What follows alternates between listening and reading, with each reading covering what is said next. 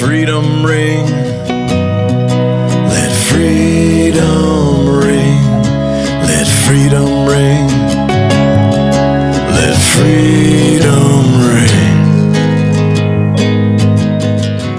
This is Under the Tree, a seminar on freedom with Bill Ayers.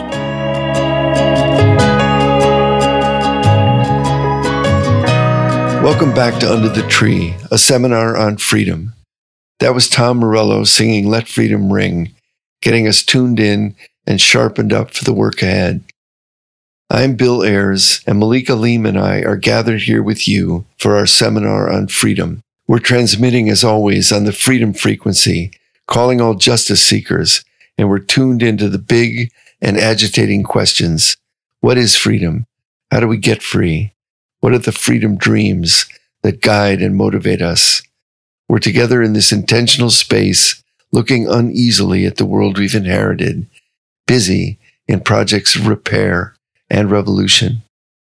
We're broadcasting from the so-called Chicagoland area of Illinois, a conundrum wrapped in a contradiction. These lands, stewarded by many peoples and lineages, ancient and contemporary home to many indigenous peoples, including the Three Fires Confederacy.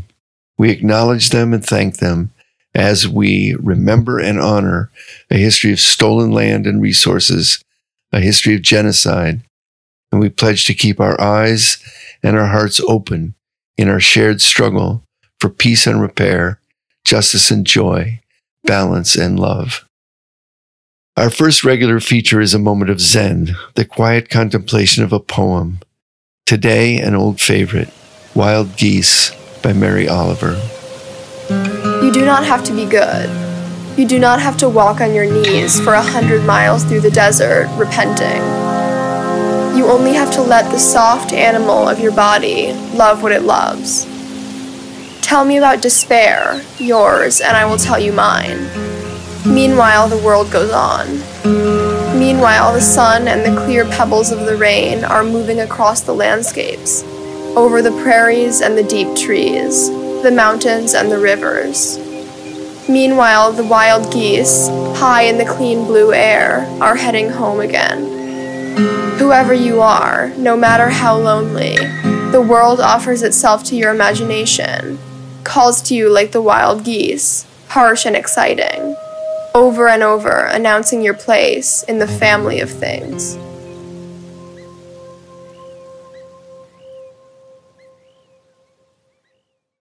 Our second regular feature is a Stream of Consciousness free write, where we encourage you to write a short, authentic piece from nowhere. The nowhere of this freedom seminar, the nowhere of the underground, the nowhere of utopia. This is your time to put words on the page without second guessing, inviting surprising new awarenesses to pop into your head, unexpected, unannounced. Here's today's prompt. What culture do you inherit and claim? And what culture do you make? Okay, start writing. We'll be right here when you get back. Email us at underthetreepod@gmail.com to share your response to the writing prompt, or if you just want to introduce yourself and build community. You can also subscribe to our YouTube channel, Under the Tree Podcast, for clips and interviews, and follow us on Instagram at Under the Tree Podcast. It's now time for our guest speaker series, Activists, Authors, Academics, and Artists After Hours, where we talk to people who we hope will help us think more deeply and more clearly about the world we inhabit, name this political moment, and take the necessary steps toward creating an irresistible movement for freedom and justice. We release our radical imaginations and ask both what's going on and then what is to be done. I'm so grateful to be joined today by a longtime colleague, collaborator, and comrade, Therese Quinn, who's an anti-racist queer activist focusing on cultural justice. She's also an associate professor and director of museum and exhibition studies at the University of Illinois at Chicago. Her latest book is called School: Questions about Museums, Culture, and Justice to Explore in Your Classroom. Thanks for being here, Therese. Thank you, Bill. I'm super excited to be here. I'm just thrilled to have you, and it's always good to see you. I always catch up, and I always learn new things, so that's important. You and I have known each other for a long time. What is our origin story? When did we meet? Well, I don't remember the exact date, but it was in the... Well, goddamn, I thought you'd remember the exact date. I know it was in the 90s, and somehow I got invited to visit your classroom, and it was a classroom of pre-service teachers you were working with. Right. And I was working at the Field Museum, I think, at the time, and you invited me to come and talk about how teachers might use museums in their classroom teaching. And it was a wonderful conversation. And at the end of it, you said, you ought to come back to graduate school. Wow. And I was like, oh, it really blew my mind because I had never thought I would go to graduate school, actually. I'm not sure whether I should apologize or pat myself on the back. Because, you, for me, you've always been an exemplary activist, but you have found a way to do something that I think is hugely important that I'm not good at, but I'm always trying to figure out. And that is how to meld, how to marry justice organizing and cultural artistic expression. And you've done it your whole life. I mean, so how did you get into the movement in the first place? What pulled you in? Well, I had the distinct good luck to be born in Northern California and to grow up there in the late 60s and early 70s. So I grew up in the Bay Area and outside in the East Bay in a kind of a hotbed of activism, and everything from the Cockettes and Allen Ginsberg to just amazing queer organizing. All of that was happening out there, and all kinds of other things. The anti-war movement, everything was just right there. And I was a teenager, and I got involved in it. And I enjoyed the theatrics of the protest that was happening at the time. So one of the first things I did while I was still in high school was to join a lesbian theater group called Les Théâtres Lesbiennes. I starred as Queen Christina of Sweden and an Amazon. And we crashed the Sacramento bicentennial parade, and we did all kinds of fun stuff. And then took a little lesbian history production on a tour all through the Bay Area. So that kind of got me started on this way of thinking about bringing together social movement work, things that I was really excited about and committed to with theatrics and pleasure and joy. And I still try to bring those things together when I have the opportunity. Yeah, and you always, as I said earlier, you always kind of not only inspire me, but kind of tweak my thinking. So I remember years ago when I was like enthusiastic about attending the Gay Pride Parade, and I told you I was going to go and bring my kids, and you said, "Oh God, the Gay Pride Parade," and you had a critique that was all about Mayor Daley being in the parade, and I can't quite remember, but you just when something seems edgy and insurgent to me, you have to remind me that it's not as edgy and insurgent as it might look, and there's something more insurgent to do. Well, it's always great to keep thinking of that critical edge, right? So on the one hand, yeah, it's wonderful to have a gay pride parade in some ways, but it's not wonderful to have a gay pride parade that's headed up by Mayor Daley or Rahm Emanuel or, any of these other people. So I've really taken a lot of heart lately from the Queer Liberation Parade that's happening, it has been happening in New York for the last few years. It seems to me that's a model that I want. That and in other ways, Gay Shame that's out in California. I love that group too, because they're always kind of poking at the received, wisdom about what it means to be a gay person and pointing back to the really radical roots of all these social movements. Yeah, I think what you're reminding me of is it's very easy for what's insurgent in one moment to become common sense in the next moment, or even to be co-opted and become something that it never was meant to be. So if you don't feel the insurgency within your activities, your organizing, your movements, something's missing. And as I say, you've always had a way of reminding me of that on a lot of levels. Oh, well, thank you, Bill. I feel like I'm always learning and being reminded of it myself. But I think a good guideline for queer liberation or gay pride parade, whatever you want to call it, is no police, no politicians, and get the beer trucks out of the parade if you can do that. And, it's sort of an anti-capitalist approach to all these things. So I think my most fun I had with the gay pride parade in Chicago was crashing it with a group called Queer to the Left. And we just spoofed the hell out of the Human Rights Campaign people and all of those politicians kind of shilling for the gay vote, and tried to point back to the really, what we needed to be doing with that movement. And I think a version of that is the Queer Liberation Parade right now that really is just looking backwards again, about what were the roots of these kinds of parades and marches. Yeah. And I think what you said is really important. And you said, I mentioned earlier that you've been an anti-racist activist for all your life. And I think that keeping capitalism and white supremacy in the center of your analysis has allowed you not to kind of go off the tracks on a lot of different things, whether it's art or museums or queer liberation. I mean, I think that noting that we're really talking about something that's deep and fundamental. And if capitalism can co-opt our desires and our expressions, they still aren't ending capitalism, and they're still an exploitative, predatory system. So I think that's really central to what you do. Yeah, totally. No, I think you're right. And I think more recently, I definitely aiming directly at white supremacy and aiming at capitalism as a structure that causes great misery. Both those structures cause great misery for people. And more recently, I've been thinking a lot about disability and disability justice. And I think there's some really provocative, interesting thinking and organizing going on around that too. So I think, to use the old language that's now new language again, intersectional approaches are very important to this, looking at how these kinds of fields of oppression are interconnected.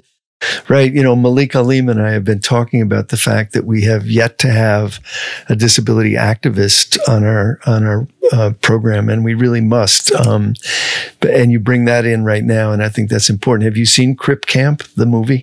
Oh, I love that movie. That movie was just one of the most inspiring movies because, it was about disability justice, but more broadly, it was about social movements and how they come up through the desires and the passions and the flirtations and, all of that happened at that camp.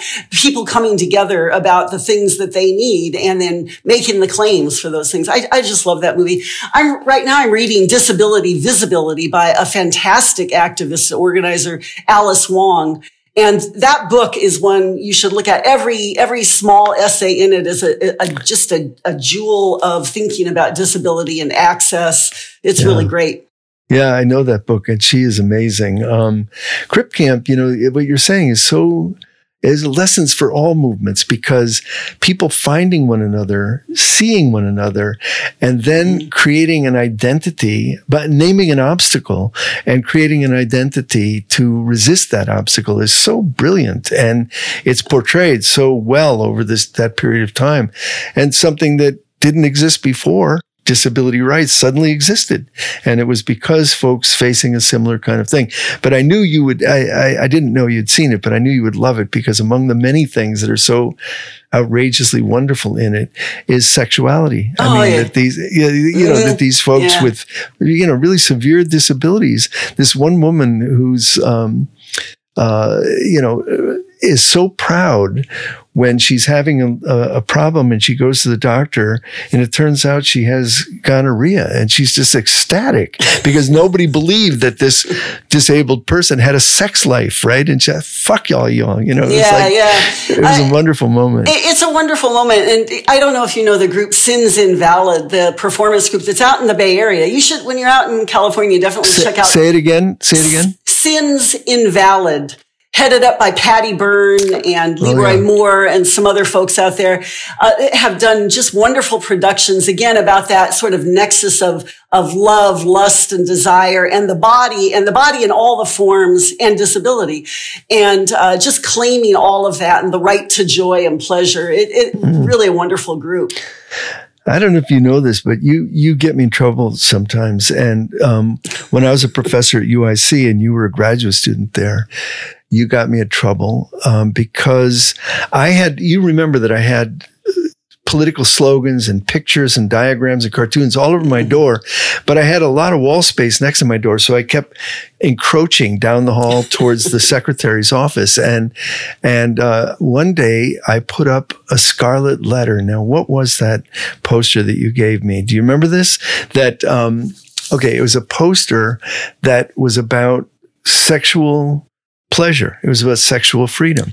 And it was it was a kind of a counter to the kind of prudish, let's keep sex away from kids. And I can't now remember the slogan, but it was. Well, that was created by really one artist designer whose name I'm blanking out on. I'm sorry, but the project that she created for herself was Coalition for Positive Sexuality. That's what it is, exactly. Yeah, CPS. And she went to various Chicago public school, also CPS events like the prom, and passed out these posters, which were, again, a reclaiming of sexuality by young women primarily in her posters. Yeah. And young queer women, and passed out safer sex packets. So it'd be some condoms and some lube and things like that. And I did that with her for a while. It was really fun. We would just go to the prom and pass these out, and I had such a good time. And her posters were beautiful. I'm glad you brought that up, because I've forgotten about the posters. Well, it's funny. I put one of those posters on my wall, and several professors complained, and the dean came down and made me take it down. And not only did I have to take down that poster, I had that what he said was, you can have anything on your door, but when you start encroaching on the wall of the hallway, no, you can't. So it was one of those wonderful distinctions, right? There's something about this that is so typical, though, for the way I think about the important work that deans do, right? Exactly. Policing the walls. Exactly. But I love it. You have free expression, but just keep it within your own door, damn it. Totally. It's very funny. It brings to mind, though, you raise the question of intersectionality. There are two things that come to mind. One is, you are a creative tactician, and I am not. And so my list of tactics kind of is, go carry a picket sign or throw a rock. I mean, I'm very limited, but I remember you and your colleague, Erica Miners, went out to Wheaton College and did a whole series of, what was that? Yes, explain that action for folks. Okay. Well, both of us, Erica and I, are both at the time we were both involved with teacher education. And I was tasked with participating in the reaccreditation of a teacher education program at the School of the Art Institute. So I was directing the undergraduate teacher ed program there. And it turned out that this reaccreditation event was held at Greenville College in a dry town in southern Illinois, that on the campus of some kind of Christian conservative sect. I don't remember what it was, but which required all of its students and employees to sign an oath before they got their job or were admitted to the school, agreeing that homosexuals were condemned, and they equated homosexuals with murderers and rapists, and we were all condemned to hell, So I was so pissed off that I had to go to this 4-day accreditation seminar at this campus, that when I got done with that, I vowed that I was going to make that impossible to happen to other queer people. And so Erica and I, also queer and in teacher ed, banded together. We went out to a follow-up event out at Wheaton College, which is another one of these Christian colleges that have teacher ed programs, but require these kind of lifestyle oaths or covenants of their employees and students. And we took a counter oath with us that was, we said we were inviting people to sign this love-centered oath, love and affirmation, as opposed to a hatred and exclusion oath that the school itself required. And we took it around to all our colleagues, who were all these teacher educators. We got a lot of signatures, and a lot of really interested questions, like, what is this? I didn't know Wheaton had this kind of policy. So that it was a really good educational event. And then also the sad experience of taking this, we took a bathroom break at some point, and people actually followed us into the bathroom and said, look, I'm queer. I am here. I'm also, I can't be seen talking to you or signing this, but I just want you to know I'm in favor of this. And it just made us want to cry, but we also realized they were brave, but, And then subsequently both Erica and I were censured by Wheaton College. Their august body of administrators took a vote to censure us. And I'm so proud because they banned my book To Teach, The Journey of a Teacher, in their education program. Yeah, many professors had assigned that book, and Wheaton College alumni found out that it was written by me, and therefore they bombarded the administration, banned it. So you and I are linked up again. This is so Once fun. again, we're bonded so nice. in our... we'll be handcuffed together in the same cell somewhere.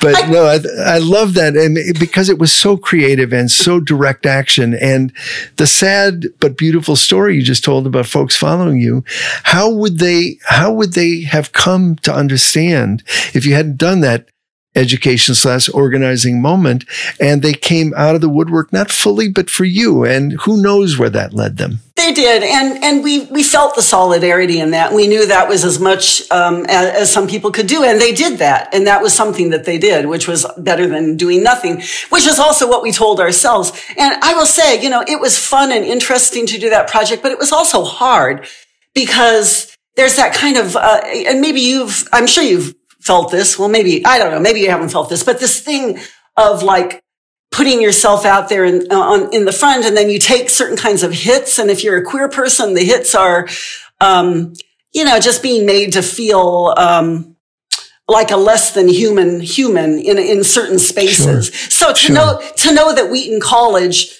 was talking about Erica and I and other queer people in those spaces as, the equivalent of, rapists and murderers or pedophiles or whatever. It feels gross. It's a creepy feeling. As much as we tried to resist that, it still is corrosive in some ways. I think it's undermining. I think it hurts, but I think there are two other notes to make about it. And one is that you also feel like you stood up against the forces of darkness, and therefore you take a certain amount of pride, and it doesn't always feel like 100% great, but you did the right thing in the face of kind of attempts to shame and silence and all that.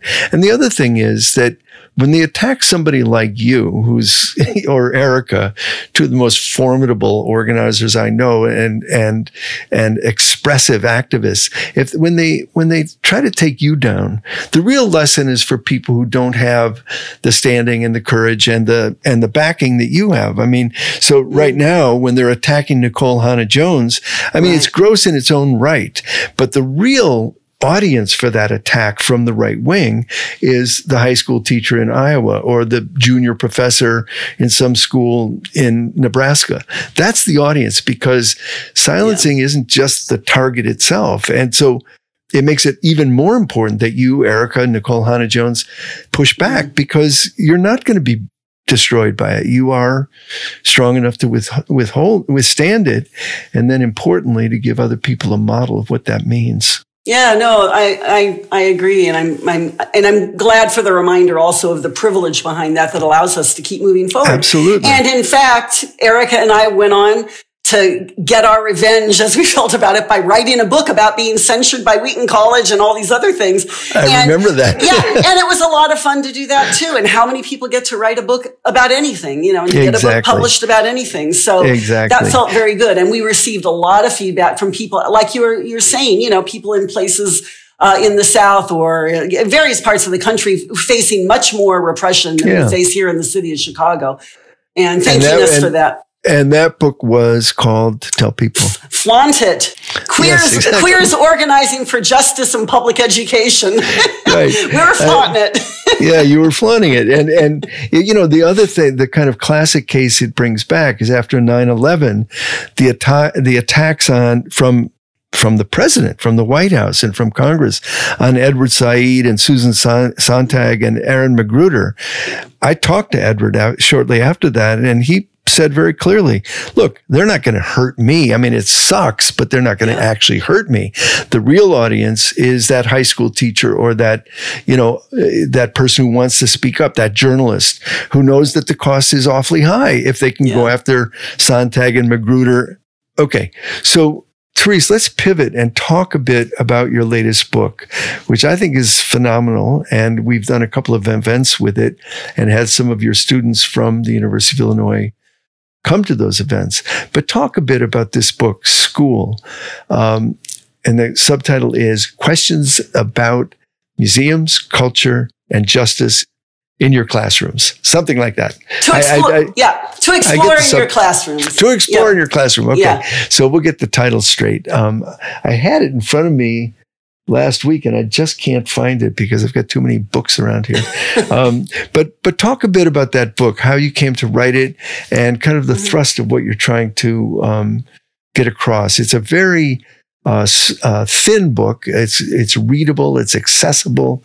I know that was intentional, but talk a bit about the production and content of that book. Yeah, thanks, Bill. It's funny. In some ways, I think with this book, I went back to what you originally asked me to do when I visited your classroom all those decades ago, which was really to talk with teachers about how they could use museums as a site for investigation, for inquiry about their justice-centered questions. Because your students, many of your students, were trying to do that kind of teaching anyway. They were teaching for social justice, or aiming to. They were asking questions about justice in the world, and how does what happens in schools connect to that, and how can they teach ideas related to that.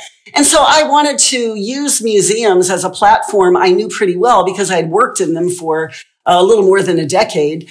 And then later, when I had worked with some with teachers or soon to be teachers, to help them think of new ways and interesting ways that they could bring together their questions with museums and the forms of museums, like exhibitions and certain kind of programs, to just do some interesting teaching. I mean, most of the teachers that I know are already full of ideas about the things that they know best, but not that many people know museums super well.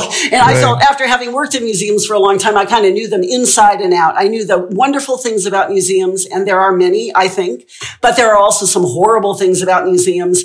And some of those things are particular to museums, like their histories of, the relationship of museums to colonialism, the ways that they've acquired their collections, if they are museums with collections. Their labor policies suck because capitalism. Most labor sites suck in many ways. So I knew all those things firsthand. And I thought, these are interesting platforms for teaching. Museums as sources of sites of inquiry and places of tensions about all these big questions about the world. People should be using them. Teachers should be using them. But I also knew that I had some good resources to share that would make it easier for teachers to do that in their classrooms. So right now is actually a super exciting time to be thinking about museums and their connections to social movements, because there is so much organizing happening around museums. So when you talked about my students I work with right now, I certainly did come in with some students who are in a master's program that I direct. But also there were high school students that came and talked about their own organizing in the city of Chicago for cultural justice. They wanted to get Latinx history in the Chicago History Museum, which by and large had excluded those histories. And they had a righteous cause, and they have done magnificent organizing. So I think there's organizing happening at many levels right now. Like New York has some. Oh, go ahead. No, I just wanted you to, it's called Questions About. So what are some of the questions that you dive into and answer? Yeah. Well, or explore. Simple questions like, why do museums collect?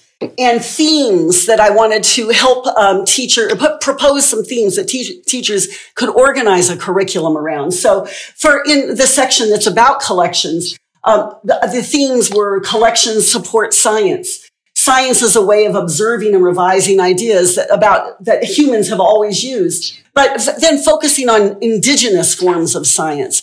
So, just trying to raise questions. Or how can we celebrate queer lives? I mean, that was one. How can museums welcome all bodies? That explores disability and access in museums. So, those are the kinds of questions that I was asking. And you, I remember a couple things that I'd like you to talk about. One is, I remember when you took a group of kids to the museums, I think it was to the Art Institute, and the kids were seen as outsiders by the administration and the kind of security people at the museum. And talk a little bit about that story. And I think you ended up with the kids making their own museums, something like that. Yeah, I really had a lot of fun with this project that I did a couple different forms of while I was working on my doctoral work at UIC, where I worked with students, high school students at various different schools in Chicago, to visit museums, ask questions, critical questions about museums, like these kinds of questions about how do museums get those collections and, all related things. And then we created our own museums, or the students created their own. So my job was to basically facilitate that, find them a gallery space and get some materials together. And you did find a gallery space at the university, right? Yes, exactly. The Student Center West. Exactly. Yeah. And I remember one kid, wasn't the museum a backpack? I mean, her exhibition, wasn't it a backpack? Yeah, because she had to wear this backpack. Her whole world was sort of encompassed in that space. Right. And another beautiful section of an exhibit, a young woman who was a poet, 16-year-old girl at a West Side high school who was a poet. And she wanted to have in the exhibition a living chrysalis that would hatch and become a butterfly throughout the course of the exhibit, because the exhibit was only up for about a week. And it did that. And then she came to the museum and released the butterfly outside. I mean, it was so beautiful. I mean, just really, that's great. Students have great ideas, and high school students are the most brilliant. And they're usually not asked to express those ideas, but that's a great example of turning the museum inside out. When you and your students recently had a reading, you had buttons that you were handing out. What were some of the slogans on those buttons? Yeah, I made those with students in the master's program I direct. We had some that said curating resistance. Right. And also resist curation. Exactly. As kind of a top-down form, the whole idea that there's a curator who makes the big decisions and calls the shots, as opposed to a more collaborative kind of, or a very different kind of an exhibition, something that functions differently. One of the things I found when I was writing this book was museums in Cameroon museums in Cameroon that function as libraries. So they just check objects out, ceremonial objects, historic objects, to the people who need to use them for whatever purpose. And then they reclaim the objects when they're through being used. And someone asked them, well, what do you do when these, ceremonial things get damaged? And they're like, well, we made them in the first place. We can make new ones if we need to. So they don't worry. A very different feeling about artifacts and objects in museums. As a teacher, I always wanted to use the museum to the max. I always wanted to have my students be able to go to museums and check things out when that was possible and so on. But I also wanted to make my classroom more like a smart museum. And I think that's another way to think about it. How could my classroom not be 30 chairs facing the desk, but something that's more interactive, more curatorial? How do you think about that? Oh, for sure. Well, there's a fantastic school in Chicago that's called Harold Washington Elementary School.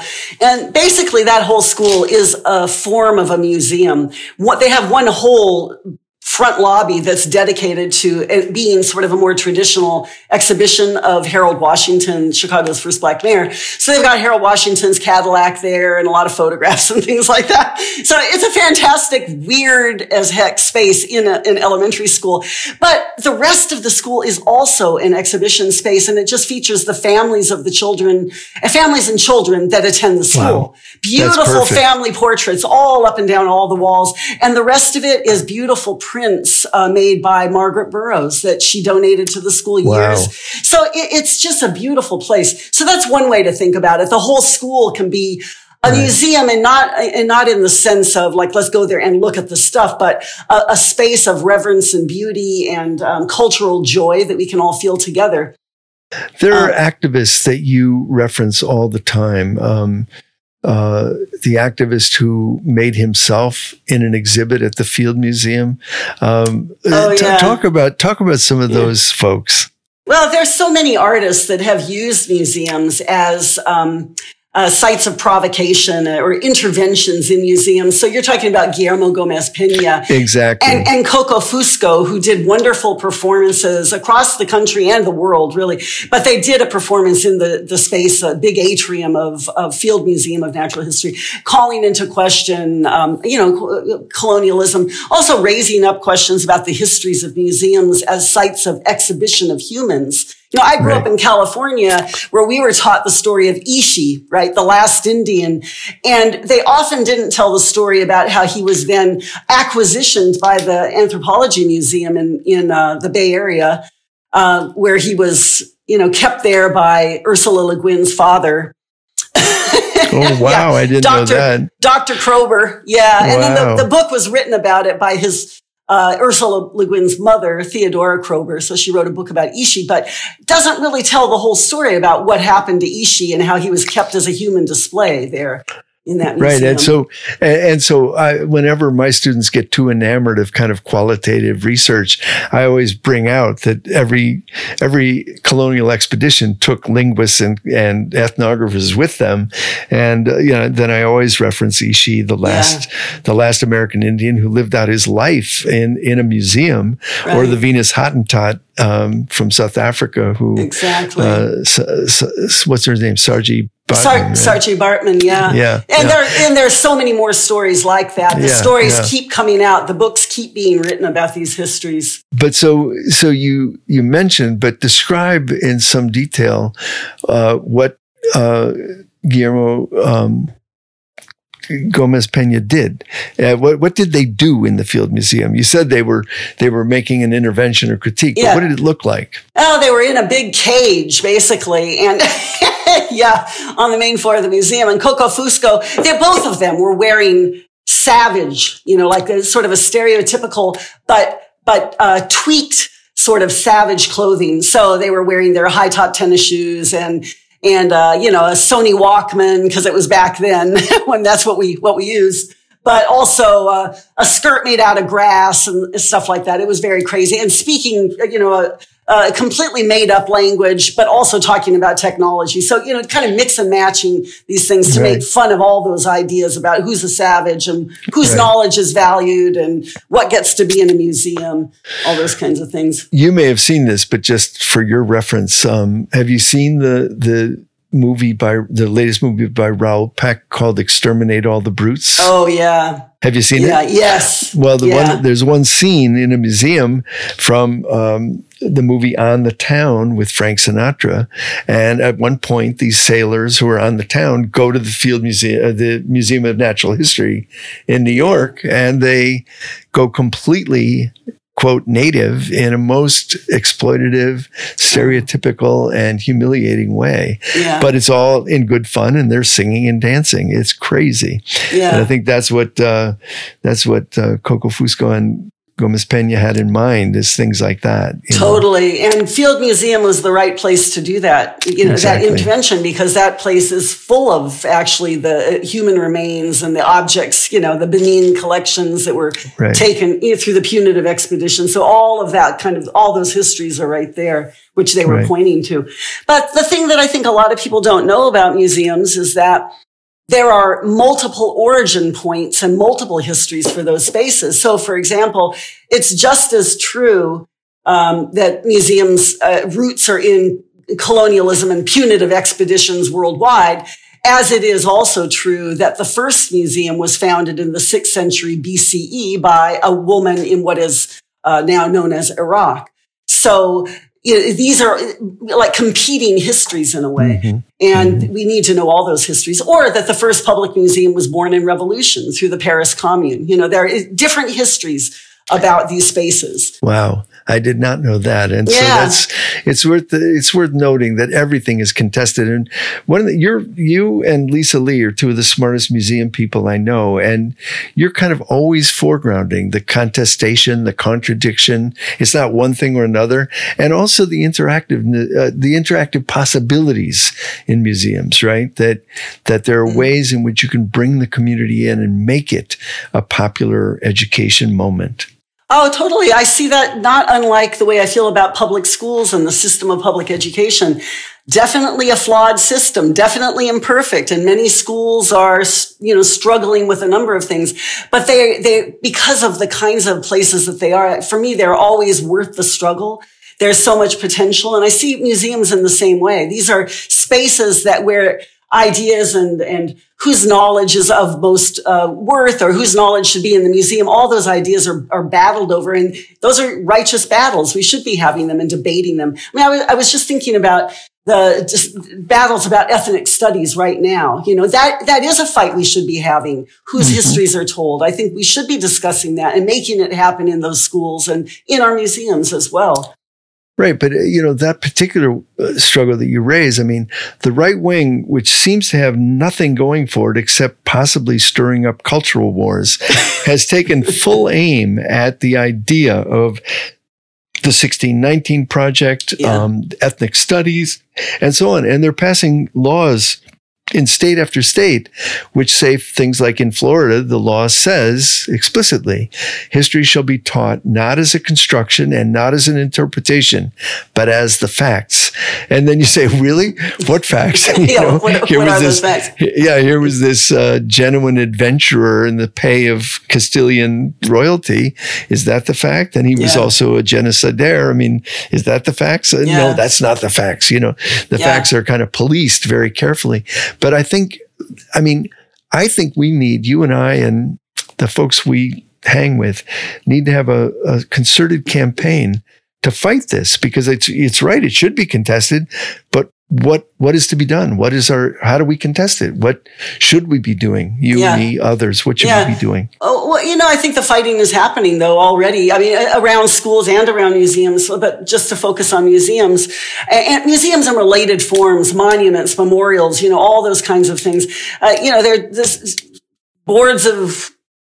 city boards are fighting right now about whether or not we're going to have Columbus Day or we're going to have Indigenous Peoples Day, or what will be the statues. I mean, the groups are galvanizing around those things.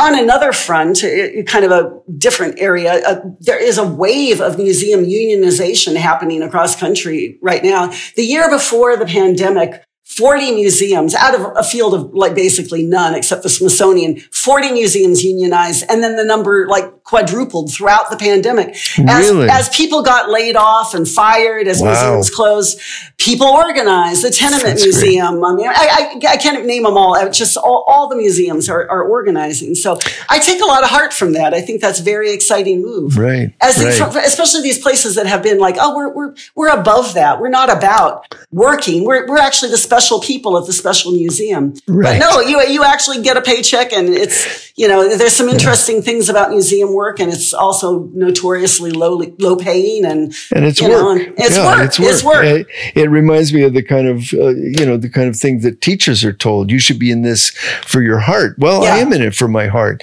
and I want a decent wage also, and righteous working conditions, because that'll make me a better teacher. And I think museum workers, I did not know this phenomenon was happening, but what it brings to mind is we're in a moment where the long, long winter seems to be coming toward an end, where the thaw seems to be spreading.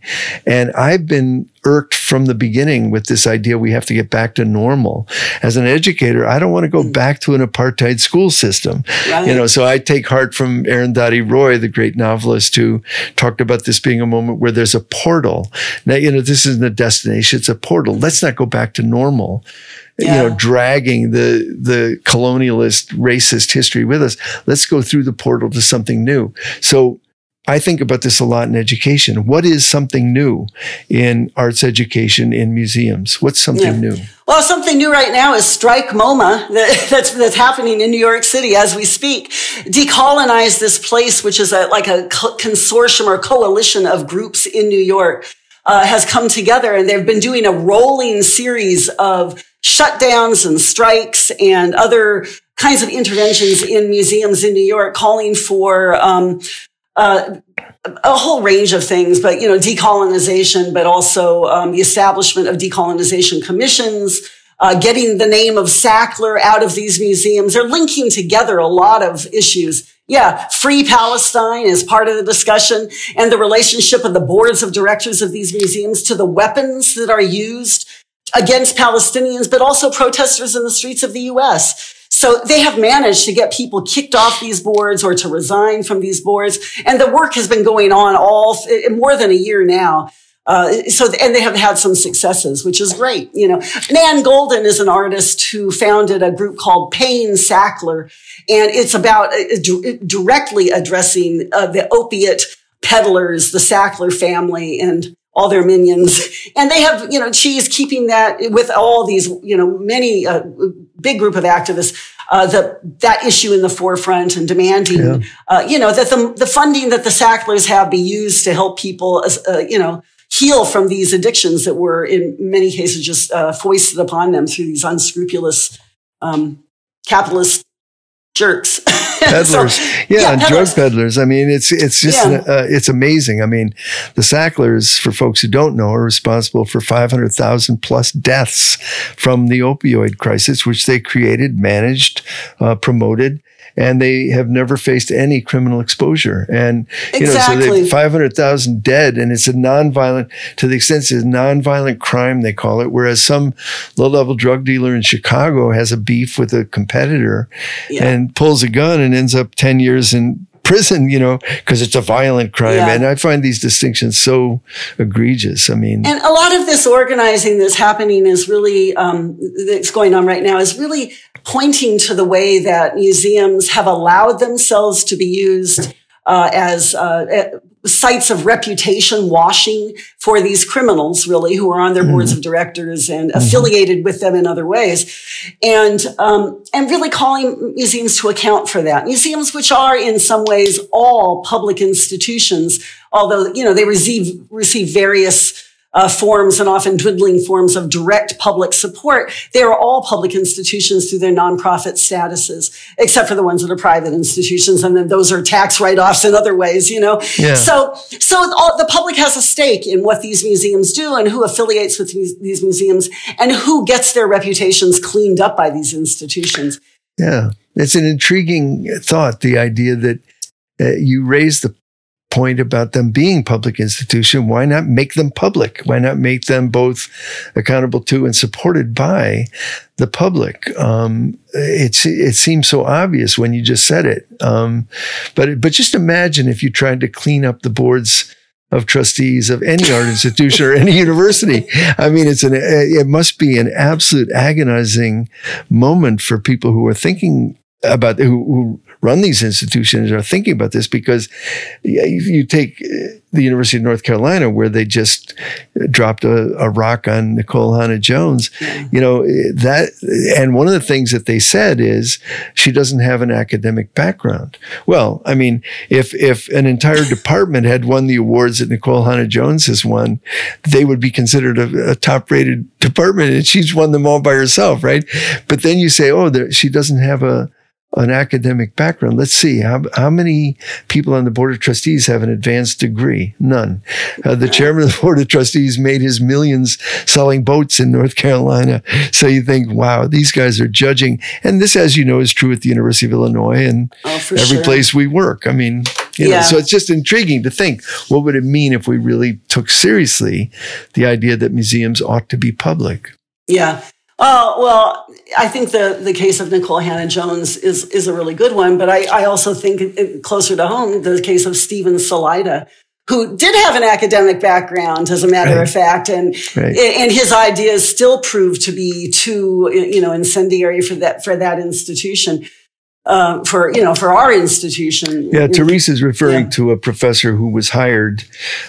This must be almost a decade ago now. Yeah. But he was hired by the University of Illinois in Champaign-Urbana, and he was hired, I think, in Native American Studies. He was, Indigenous. But he's a Palestinian scholar who had on social media very, very seriously contested the murder of his people in the Gaza Strip, and the Board of Trustees couldn't stomach him, so they decided they would rather pay the penalty of a lawsuit and all the rest of it to get rid of him, and they did. So that's another example. And like the case with Nikole Hannah-Jones, the decision of the Board of Trustees went against the decisions of the people in those departments. The faculty and all those people who would be colleagues with Nikole Hannah-Jones and Stephen Salaita and probably many others. Wanted to work with these people, validated the brilliance and the accomplishments, and the Board of Trustees had a whole other agenda, which does show you, the political nature of these kinds of decisions. On a much smaller scale, but But just because I have to apologize to you, because when I retired from UIC, I was voted for emeritus status by the department, the college, the provost, the chancellor, and it went to the board and they turned me down. And it never happened before. Yeah. And it was simply because of my background. And now they have a whole set of standards you have to pass to be emeritus. So I apologize. Yeah. There you are.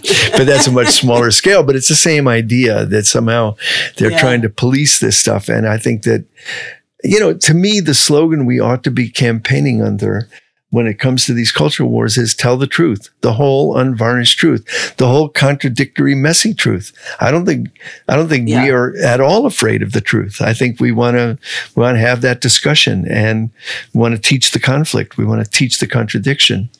I don't know if you've read Viet Thanh Nguyen's new book, The Committed. Nope. I think you would like it. But did you read the first one, The Sympathizer? No. Well worth reading. Okay. But in the first 30 pages, he has his narrator says at one point, contradiction, the universal body odor of the human condition. Yes, that's it. I love that. Yeah. Well, just to get back to the thing about teachers and the book, and classrooms and museums. Museums are full of those contradictions. I mean, the beauty of the things of the collections. We've all gone into a museum and seen something that just took our breath away. At the same time, many of us gone into museums and seen things that were just horrifying. Reminds us of who humans are and what humans can do in the whole range of ways. Exactly. And that's why they are such great places to teach. Exactly. Yeah, to raise those questions up with students. But we should remind ourselves, just as you and I have talked about this a lot, is when you're writing, write into the contradiction. When you're teaching, teach the contradiction. The point isn't to have the last word. The point is to offer up the possibility of the next word. And I think that's such an important thing. Tell me, before we have to come to an end, tell me what you're working on, what you're reading, what you're nerding out about, what's going on in your world. Yeah, well, I have been doing actually a lot of disability justice reading. I was working with just a fantastic doctoral student at UIC, Allison Kopit, who just defended her dissertation a couple weeks ago. Great. And her dissertation was just wonderful and opened me up to all kinds of other people to know about and read about, like Sky Kubicube, who's a wonderful activist in Chicago, an artist, queer, trans, disability justice activist that has a clothing line, designs for people with disabilities, all premised on the idea of radical disability. They are bright, they are spandex, they are tight. Yeah, and they are also all about access to all the things that create comfort for various disabled bodies. So that has just been giving me a lot of energy. And I'm also supposed to be working on a book, which I honestly have not been working a lot on, but I think it's a good book and I want to do it, about museums and social movements and more of a history, because it's histories I want to teach in my own classroom.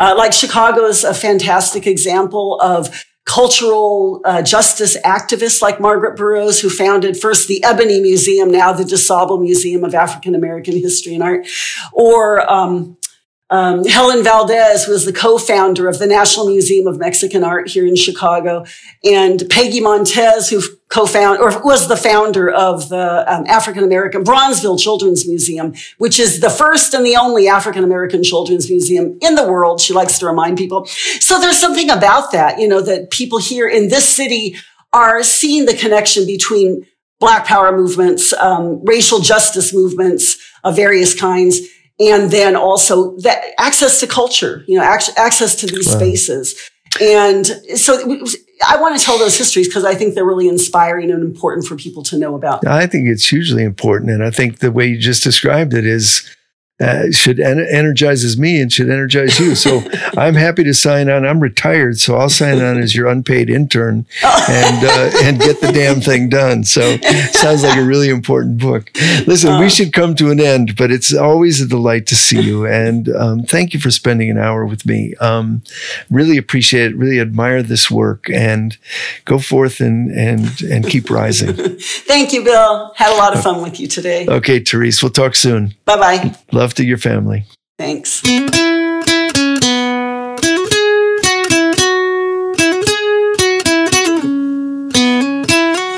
Before we leave today, we have a homework assignment. A curator is the custodian or keeper of a collection. Think of yourself as a curator for a moment, a collector of your memories, of course, your own struggles, and your own life. Spend a few minutes sorting through your memory and curate your efforts to organize and rise up. Okay, folks, let's dive into the wreckage and swim as hard as we can in the direction of our dreams. Let's stay all the way human. Thanks to our friends at the dazzling podcast Ergo, and to Malik Alim, producer, co-conspirator, friend, comrade, and engineer. Under the Tree is hosted and written by Bill Ayers. Theme music is by Tom the Night Watchman Morello. Artwork is designed by Ryan Alexander Tanner. Check out his website, ohyesverynice.com. And don't forget to rate, review, and subscribe to Under the Tree wherever you listen to podcasts. Go forward, keep rising, and make your life a vision of the spectacular with joy in my heart and freedom on my mind.